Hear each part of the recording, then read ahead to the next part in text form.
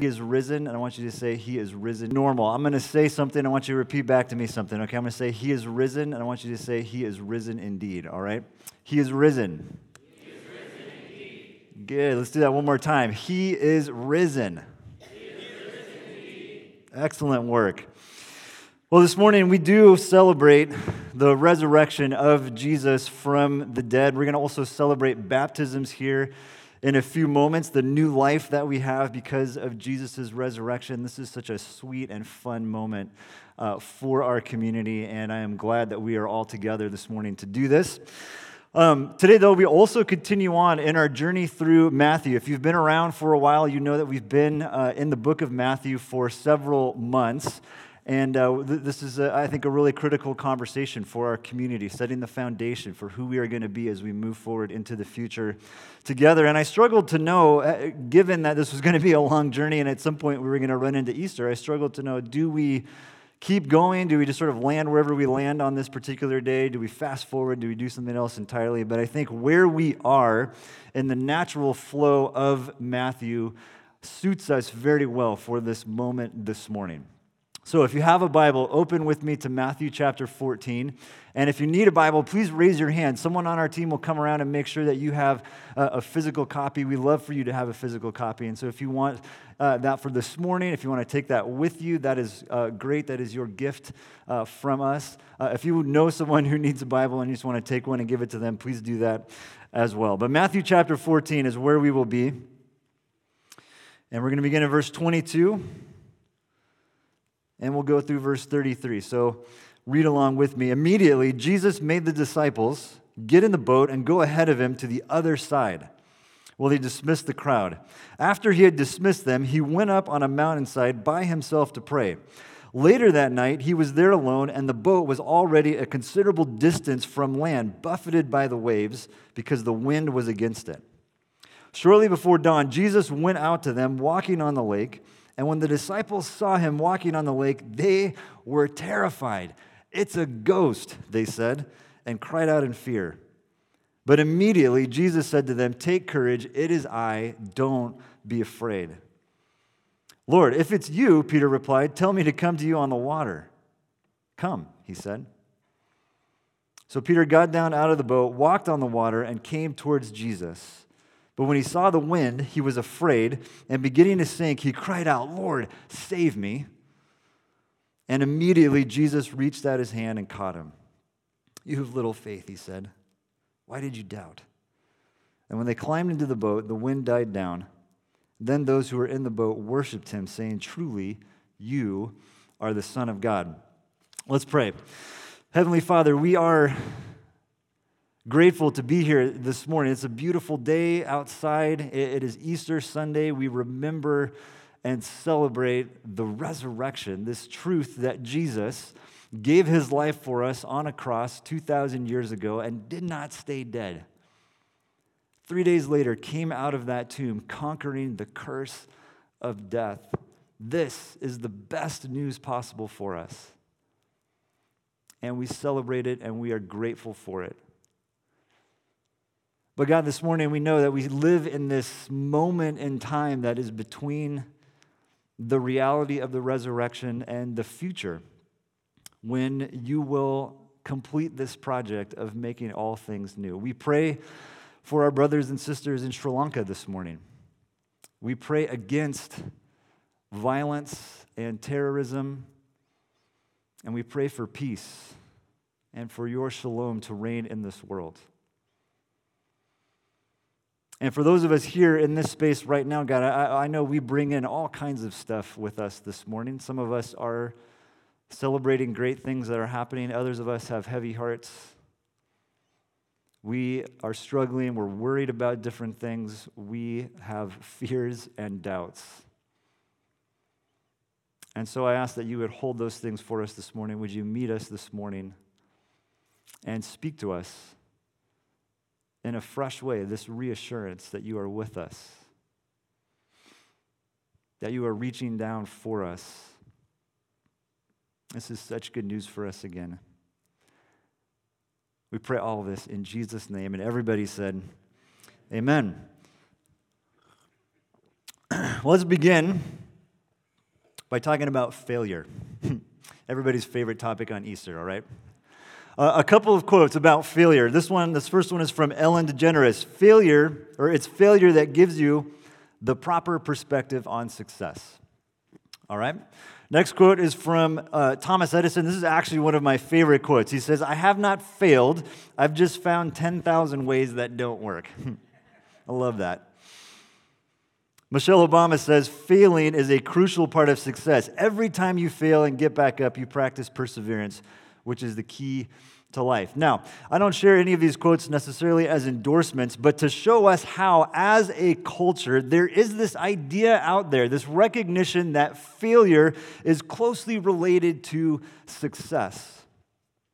That, in fact, we need to fail and go through this process of getting back up again and trying again, that failure makes us stronger in some way. All these sorts of ideas just floating out there in our cultural ether, and yet, we hate it. We hate failing. We do everything that we can to avoid it. We don't put ourselves in situations where we might fail. We play to our strengths, and when we do fail, our natural inclination is to cover it up, is to minimize it, is to put a positive spin on it, is to hope that only a few people bear witness to it. Stephen Colbert says the most important advice he ever received as a performer was, "You have to learn to love the bomb." You have to learn to love the bomb.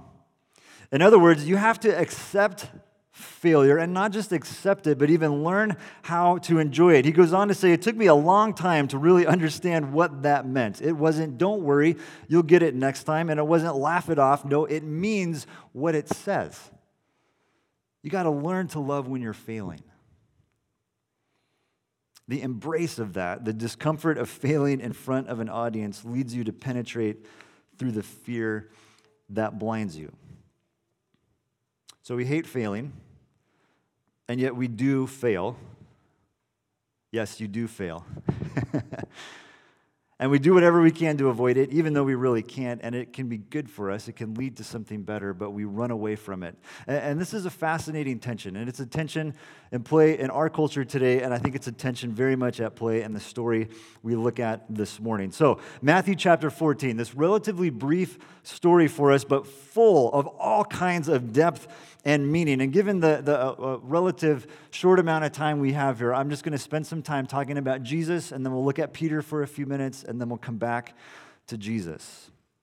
So to set the scene, we need to flash back to last Sunday, some of the things that come right before this. We see Jesus in some really difficult moments. Jesus goes home, and he's rejected at home by his friends and his family. And then his friend, his cousin, his forerunner, this guy named John the Baptist, is unjustly murdered. And Jesus finds out about all of this right before we get to our scene here this morning. So before all this, Jesus is in pain. This is a really important truth for us to hold. Too often we think of Jesus as this mystical, hippie, Zen-like figure who just skates through life without feeling anything deeply. No, Jesus had feelings. We believe that he was fully God, but also fully human. And so, of course, these moments hurt. Jesus is in pain, and he tries to get away from all the activity of life to recover from that, to spend some time processing that grief, but he cannot get away. In fact, the largest crowd recorded in any of the tellings of the Jesus story shows up right at this moment that Jesus is in his greatest pain. And Jesus, incredibly, is not annoyed or frustrated by this. Matthew tells us he has compassion for them. He has compassion for them, and he spends time with them, and he feeds them, and he heals them. Now, having done all of that, we find at the beginning of our story this morning that he does actually get some time alone. And this is also really important. Again, a sub-point here, but we need to take note of this. Jesus does allow himself to be interrupted. And he keeps giving more and more, but he also takes time for solitude and privacy. And I think this helps us combat another misconception of Jesus as superhero. And Jesus does incredible things. He's about to walk on water. He, of course, what we are celebrating this morning, resurrected from the dead. but he also takes time to be alone. Time to pray, time to process his grief and pain, time away so that he can re-engage with all the demands on him in a fresh way. Now, Jesus has this group of people with him, this group of followers called disciples, and he sent this team out ahead of him on a boat. Now, this leads to a couple of interesting questions we don't get good answers to, but they're interesting anyway. Did Jesus explain to these guys what was going to happen? How they were going to meet up? Did they have any idea what he was up to or why he wanted them to go ahead of him? Did they have any idea what the reunion was going to be? And then for Jesus, why go for a walk? Why not just teleport into the boat, Star Trek style? Why not fly to the other side and meet them there? That would have been kind of a cool prank, actually. Like, hey guys, how'd it go? Again, none of these questions are answered, but what we do know is that it's the middle of the night and there is a storm, and the men in the boat are struggling against the wind and the waves. And in the middle of all of that, Jesus goes for a stroll out on the lake, like you do. And it freaks these guys out. And this brings us to Peter. Up to this point, Peter has been named only 3 times in Matthew's telling of the Jesus story. And they've been in very sort of general ways, most of the time just referring to Peter as one of this group of disciples. What is interesting is that as we move forward, we're going to see Peter become a more prominent character. In fact, in the next 5 chapters, he will be mentioned very specifically. This is the shift for Peter from a minor character to a major character. Now, to understand Peter in this scene, we need to remember one other bit of context. This is not the first time that Peter and the disciples and Jesus have been in a boat on a lake in a storm. Back in Matthew chapter 8, suddenly a furious storm came up on the lake so that the waves swept over the boat, but Jesus was sleeping. The disciples went and woke him, saying, "Lord, save us, we're going to drown." And he replied, "You have little faith, why are you so afraid?" And then he got up and rebuked the winds and the waves, and it was completely calm. And the men were amazed and asked, "What kind of man is this, that even the winds and the waves obey him?" Let's compare and contrast these 2 scenes here for a moment. In both stories, the disciples are in a boat during a storm, and in both stories, Jesus is disengaged. He's either asleep in the back of the boat or he's not physically present with them. And so both times the disciples freak out, even though a good chunk of them were fishermen who had been in boats on lakes like this one, probably had been through some storms before. But both times they freak out. And in both cases, Jesus says, "You little faiths, don't be afraid." Both times he saves them and calms the storm, and in both stories, the disciples are amazed at what they witness. There are, however, I think 2 key differences in these scenes. One of them very much has to do with Peter. In Matthew chapter 8, the big step of faith was getting into the boat and going with Jesus to the other side of the lake, which for them was a place that was scary and foreign and dangerous. The step of faith was getting in the boat and going with Jesus into the unknown. This time, the step of faith is about getting out of the boat. And to Peter, there's something compelling and confusing about Jesus walking on the water. He asked this question, "Lord, if it's you, can I come out there?" Now think about that for a second. What an audacious thing to say and ask. He's not even sure if this is Jesus or a ghost. Can I come out there? Now, if you know the stories of Jesus, if you're familiar with some of this stuff, you know that Peter is a prominent character, and you know that one of the things that Peter is known for is for failing. And I think it's really easy to look at this story and to see Peter flailing around in the water and to hear Jesus call him out on his doubt and go, "Oh, another example of Peter failing." And yet, I don't think that's the takeaway here at all. Peter, in this moment, embraces the bomb. He takes an incredible risk getting out of the boat, walking on water. And who knows how long that moment lasted, but it must have been pretty cool, right? And because he was willing to take that risk, he got to experience something that none of the other disciples were able to experience. Peter walked on water. And he does bomb, right? He looks at the wind and he gets scared and he sees the waves and all this stuff and he begins to sink into the lake. But he took the risk. And I think there's an interesting pattern here in what Peter does. I think it relates to how a lot of our lives go. There's this moment of exhilaration. I'm walking on water.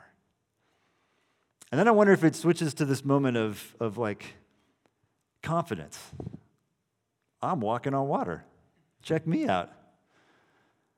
And then it turns into this moment of I'm walking on water, and oh my goodness, the boat's way back there, and Jesus is still way over there, and oh, there's a lot of wind, and there's these big waves, and I'm going to die. I'm going to die right here. Isn't this the pattern in our lives? I don't know if I can do this. And then we start doing this thing, and all of a sudden we're like, oh, I'm doing it.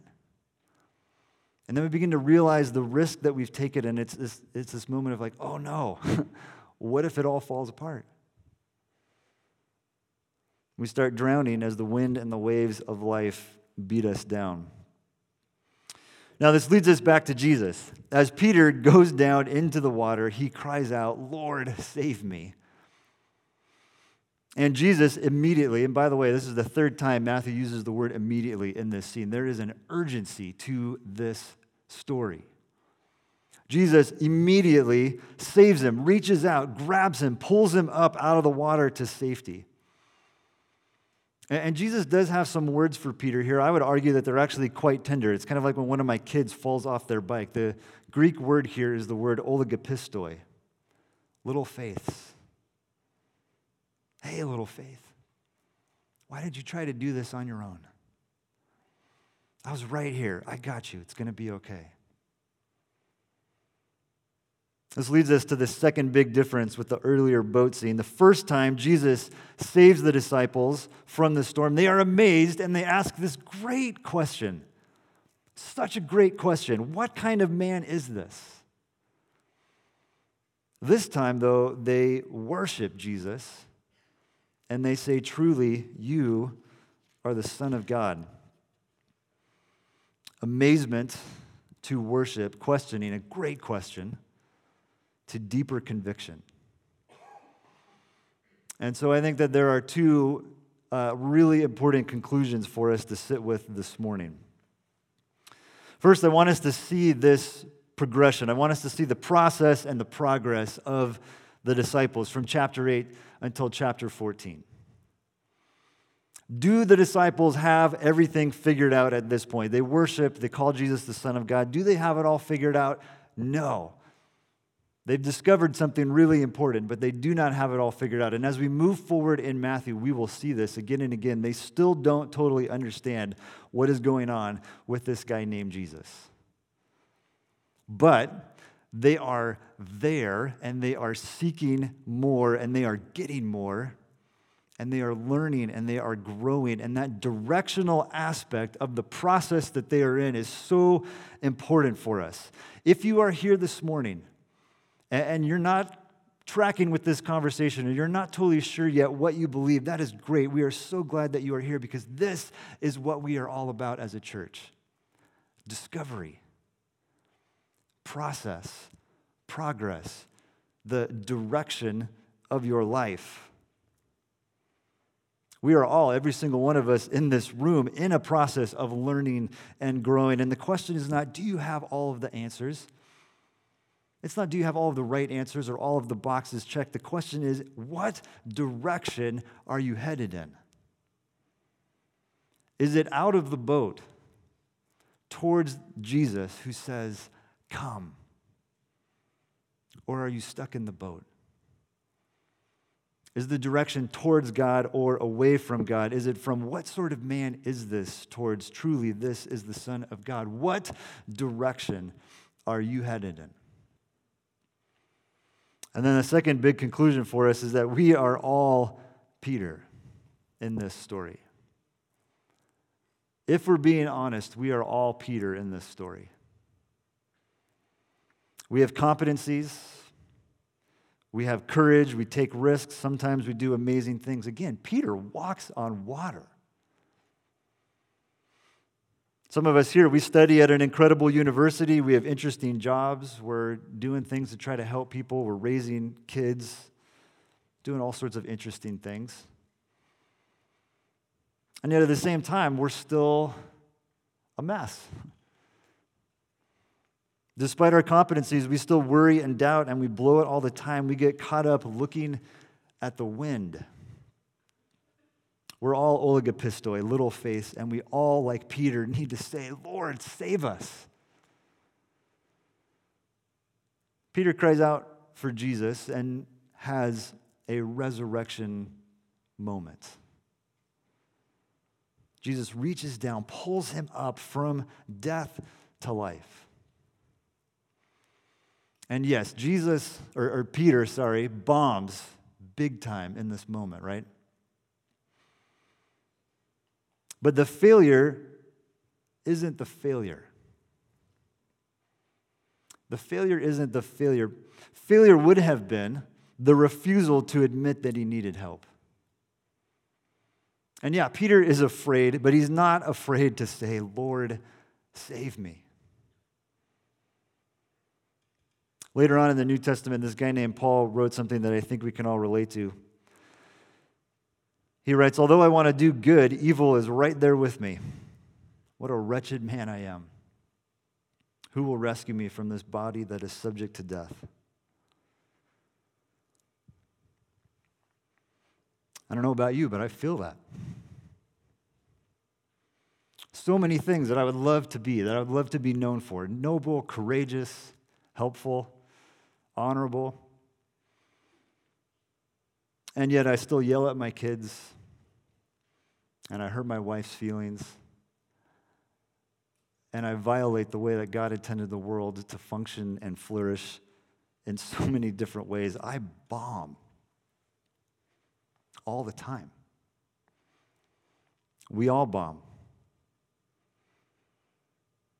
And this guy, Paul, goes on to say, thanks be to God. Thanks be to God who delivers me through Jesus Christ our Lord. Jesus reaching down, pulling us out of our mess from death to life. This is the good news that we celebrate this morning. And so the question for us is, have you reached out and taken that hand? Have you accepted that rescue? Very simple process. Name your mess, call out to be saved, and grab that hand. And then gratefully worship the one, the Son of God, who died for all, that those who live should no longer live for themselves, but for him who died for them and was raised again. Thanks be to God.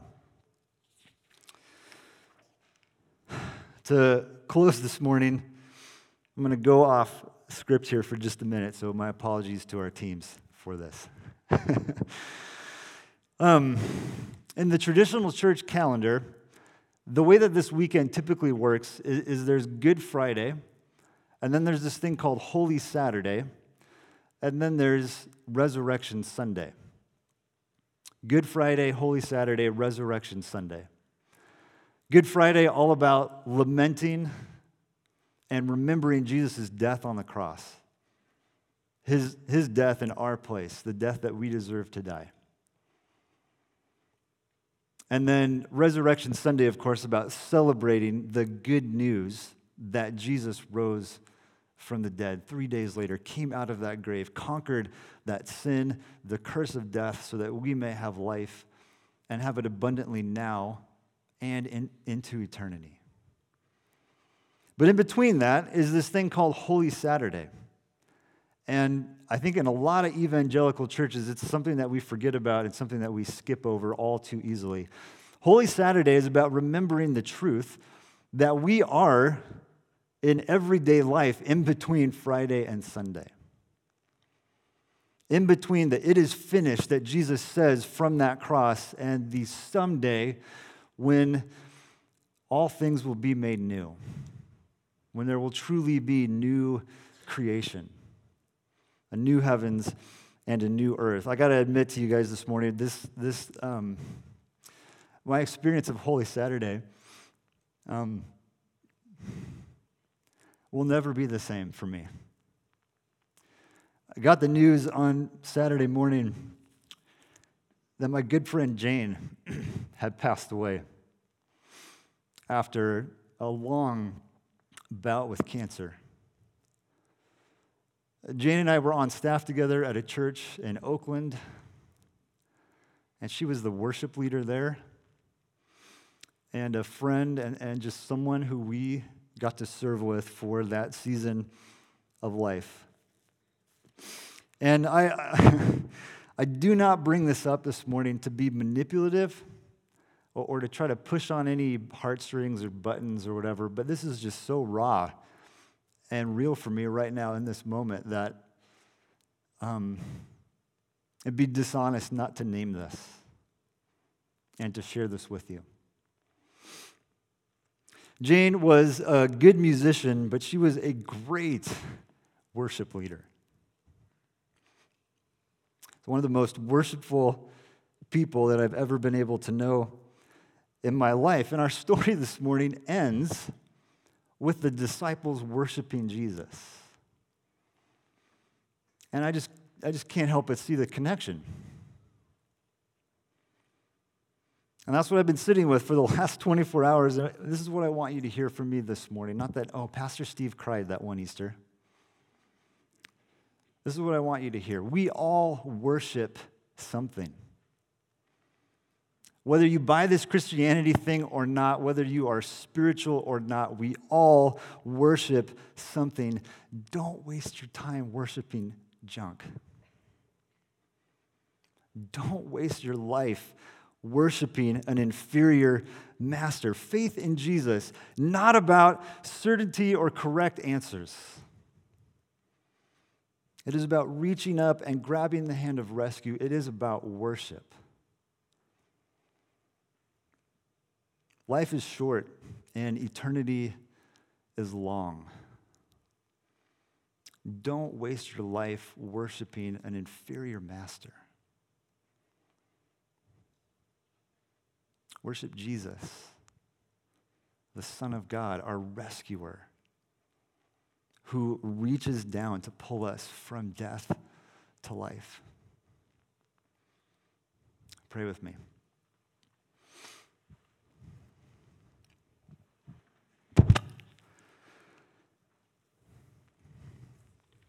Father, I pray for our brothers and sisters in Oakland right now who have to somehow gather this morning to celebrate the resurrection and to remember our friend Jane.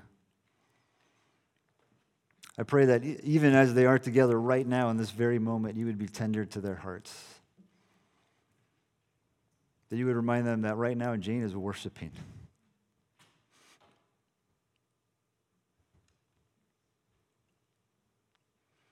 Father, for those of us in this room, I pray that we would take that seriously. This question, who do we worship? What do we worship? Father, may the direction of our lives be pointed towards you, towards the Jesus who stands and says, come, who reaches out his hand to rescue us and to pull us from death to life. I pray for everybody here that they would take either that first step or a new step or a next step out of that boat towards you, towards your promise of rescue and new life. And I pray that we would remember that we are all Peter. That despite our talents and our competencies, we desperately need to be saved.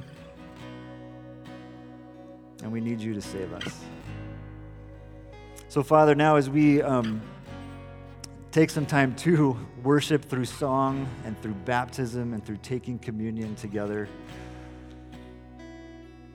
would we do this remembering what you have done for us, remembering how you have rescued us? And may this not just be a great Sunday service, but a moment that propels us to worship with everything that we have every day. That we would lead lives of worship and that point people towards the good news that we have because of you. We pray all of this in the strong, strong name of Jesus. Amen.